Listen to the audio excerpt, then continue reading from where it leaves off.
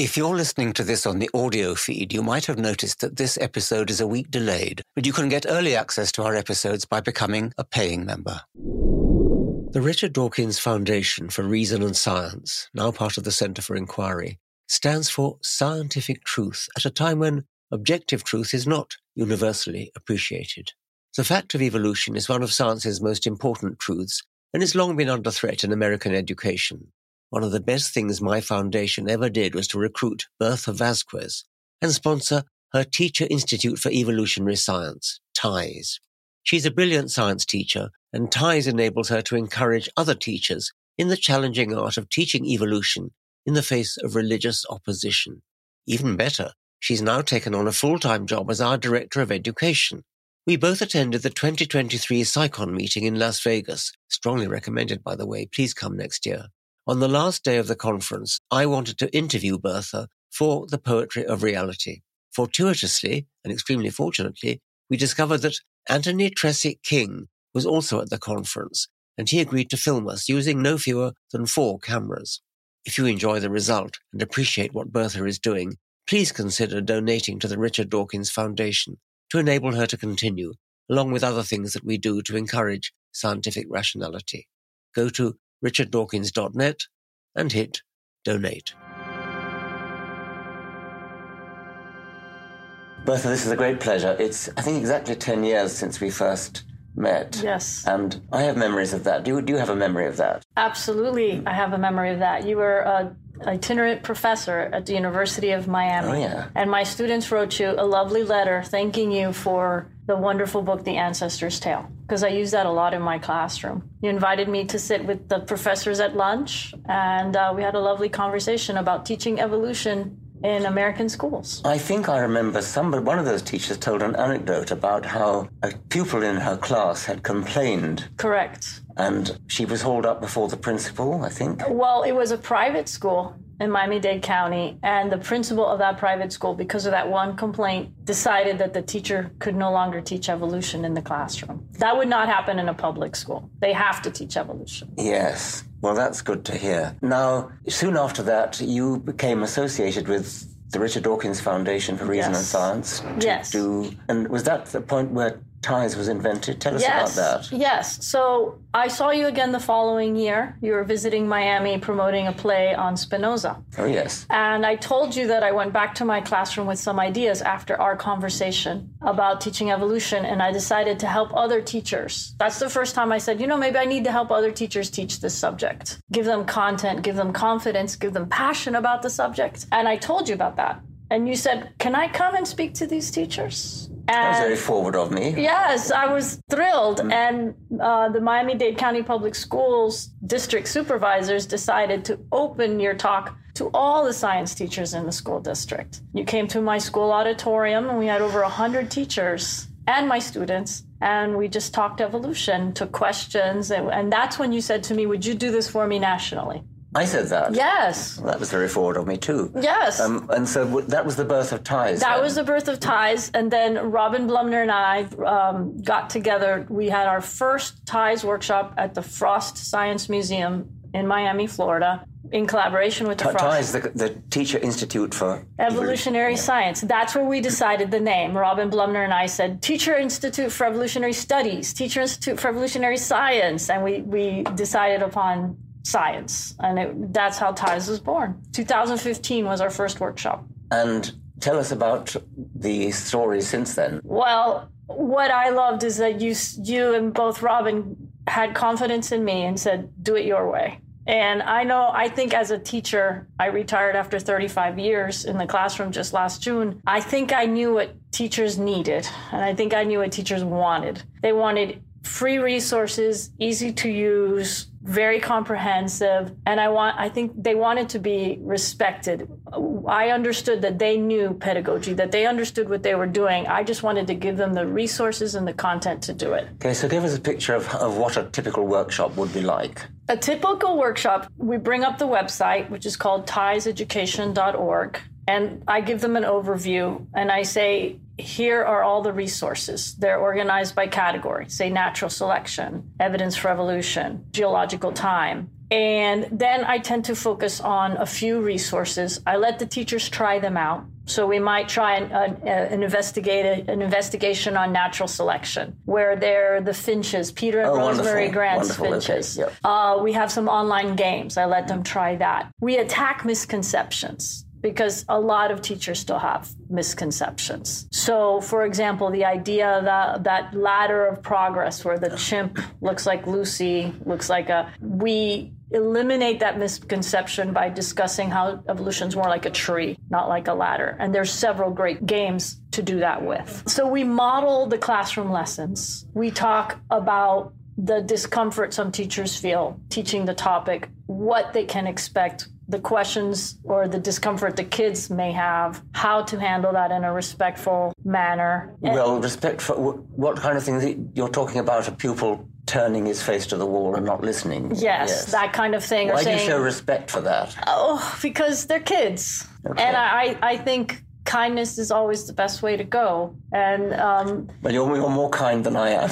Yes. So, for example, one of the things we start with is there's a wonderful thing we do. It's on the page, a resource page called Fact or Fiction. And you give them a column that says fact at the top and a column that says fiction at the top. And they have these little statements. Evolution is just a theory. Humans evolved from monkeys. They're all fiction. But you'll notice that the teachers put them in the wrong place. And I say, okay, we all have misconceptions on this topic. Start your class like this. We all have misunderstandings about evolution. So let's enter this topic with an open mind. Let's learn together. Stuff like that, just to make the kids more comfortable with the topic. What do you say about the only a theory point? Because they don't know what the word theory means. Yeah. Or I should say the word theory is used differently in the classroom in science as opposed to out there in a detective show on TV. So the teacher needs to explain what a scientific theory is versus a detective novel theory. Yes. I have a slightly heretical view on this, which is, I mean, of course you're right, but I think it's so embedded in our culture that theory means unsubstantiated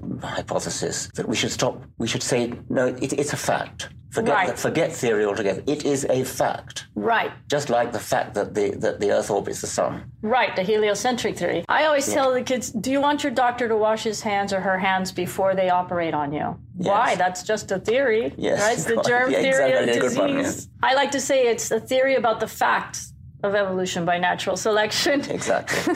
Yes. Okay. How many states have you had workshops in now? 50. All 50. We started with just one in Miami. I remember Robin Blumner saying to me, wait till you get a workshop in every state. And I thought, oh, this lady's crazy. There's no way I'm getting a workshop in every state. 3 years later, 2018, our last state, I believe, was Hawaii or Alaska. And we've had more than one in every state at this point. Right. And we have 80 presenters. So if the teachers that you're teaching are your academic children, their pupils, they're your academic grandchildren. Exactly. Yes. And we could do the ancestor's tale right there. We could go back thousands of years. Yes. I think I know my kids come out of my class loving evolution and biology more than they come out loving rocks and the property of waves. Why? Because I know the content better. So my goal with TIES is give teachers the content, and then they'll teach it with more passion, with more confidence, with more enthusiasm. And do they have to face opposition from religiously brought up children in their classes? Yes. Yes, absolutely. You kind of coach them in how to handle that? Yes, we do. One of the ways is to use, for example, we have a bell ringer it's a true story about my dog, and then I tell them to put their dog or their cat where I bought flea medicine for my dog, and it stopped working. And why did it stop working? Now, the kids who take genetics first can tell you that the fleas must have had a mutation that made them resistant to the medicine, and they spread through the population as the sensitive fleas died. If you start with something like that, and the kids go home and, well, what did you learn about, I like how you say evolution, like evil. If you go home with something like that, the parents say, oh, well, yeah, that's true. We had to get new flea medicine for Jinx. So that softens the blow, that kind of thing. Of course, the creationists are happy with that because they just say that's microevolution, which is a word I had to look up when I started this program, because I didn't know there was a distinction among creationists. It's a rather pernicious distinction. It's not a real distinction, I think. Yes. It's okay. Now, I do use, once we get into macroevolution, I often use in the workshops and also in class, your idea of going back 1,000 years. Oh, yes. And that opens people's eyes a little bit too. Yeah. Okay. Well, you recently retired as a teacher in order to take on a wonderful new responsibility. Tell us about that. Yes. So I retired from the classroom last June. It's still very strange to me to not be going to work every morning. And I want to expand ties, of course. But we now have 2 other programs under our umbrella. What's your new job called? I am the Director of Education for the Center for Inquiry. Great. Yes. Okay. And tell us about what lies under that umbrella. Well, we have TIES, which is humming along very nicely now. Yes. But you're still running? Yes. As a matter of fact, I just met with 2 teachers who are presenting. So I have a lot of different presenters. I just met with somebody in Arizona and somebody in North Carolina. And we send them the resources. I work very closely with each presenter. TIES is doing well. We wrote a book a couple years ago on teaching evolution. You wrote the foreword for that. Thank you. And now we have 2 other programs under the umbrella. One is called Science Saves,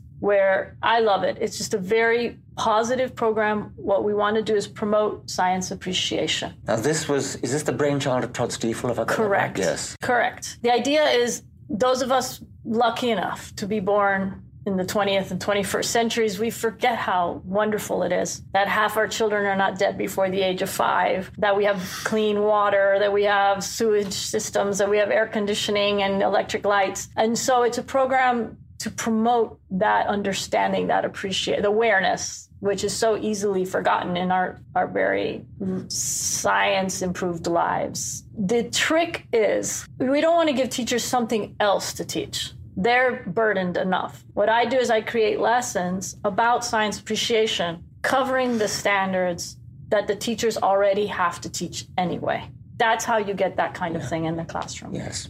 Science doesn't only save, since of saving the body, it also opens the mind. Yes. And it's wonderful. This podcast YouTube channel is called Poetry of Reality. Science is the poetry of reality. That's another important aspect, I think, of science. I think we want kids to understand that science is a mixture of curiosity and awe. Yes. That's what I always try to promote. Very good, yes. And the third part of your responsibility? The third part was Center for Inquiry's original education program. It was called Young Skeptics. It was relaunched in August as Generation Skeptics. And this is promoting skeptical thinking. So I think teachers do a wonderful job of helping kids arrive at answers on their own. We don't just open the book to page 80 anymore and copy the definitions. But the kids know that what the stuff they're being taught is real. So you don't say anymore, this is reflection versus refraction.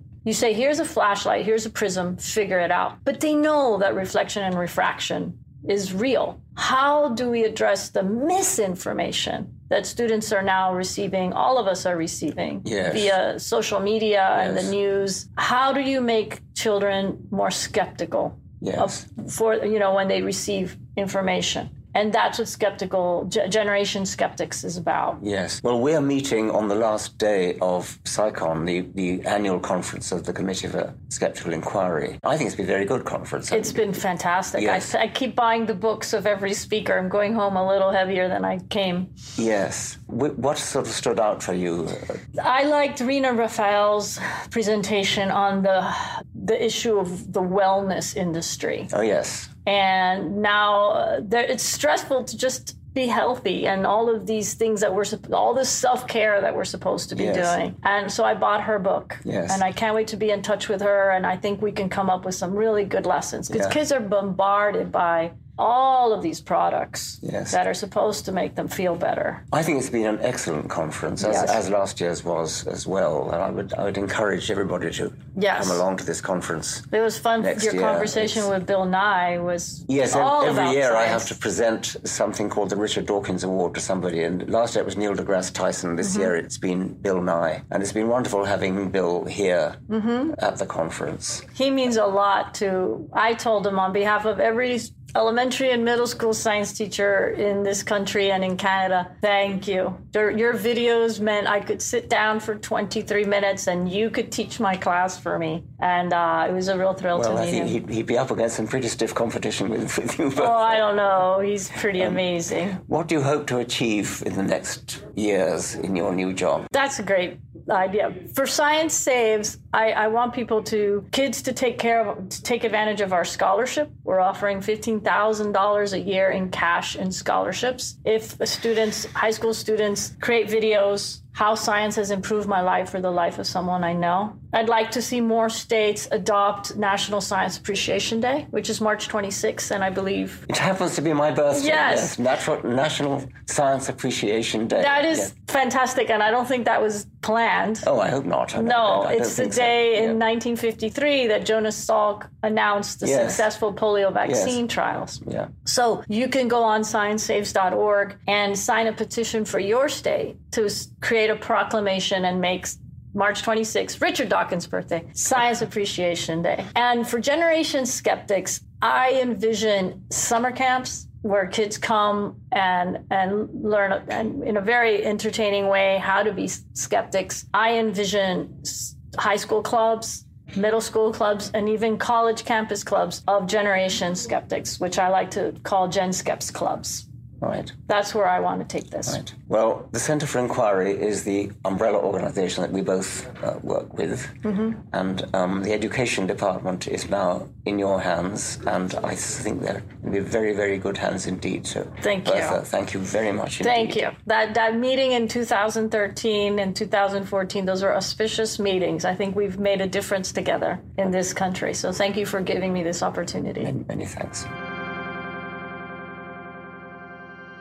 If you enjoyed this episode, you can show some support by leaving a review.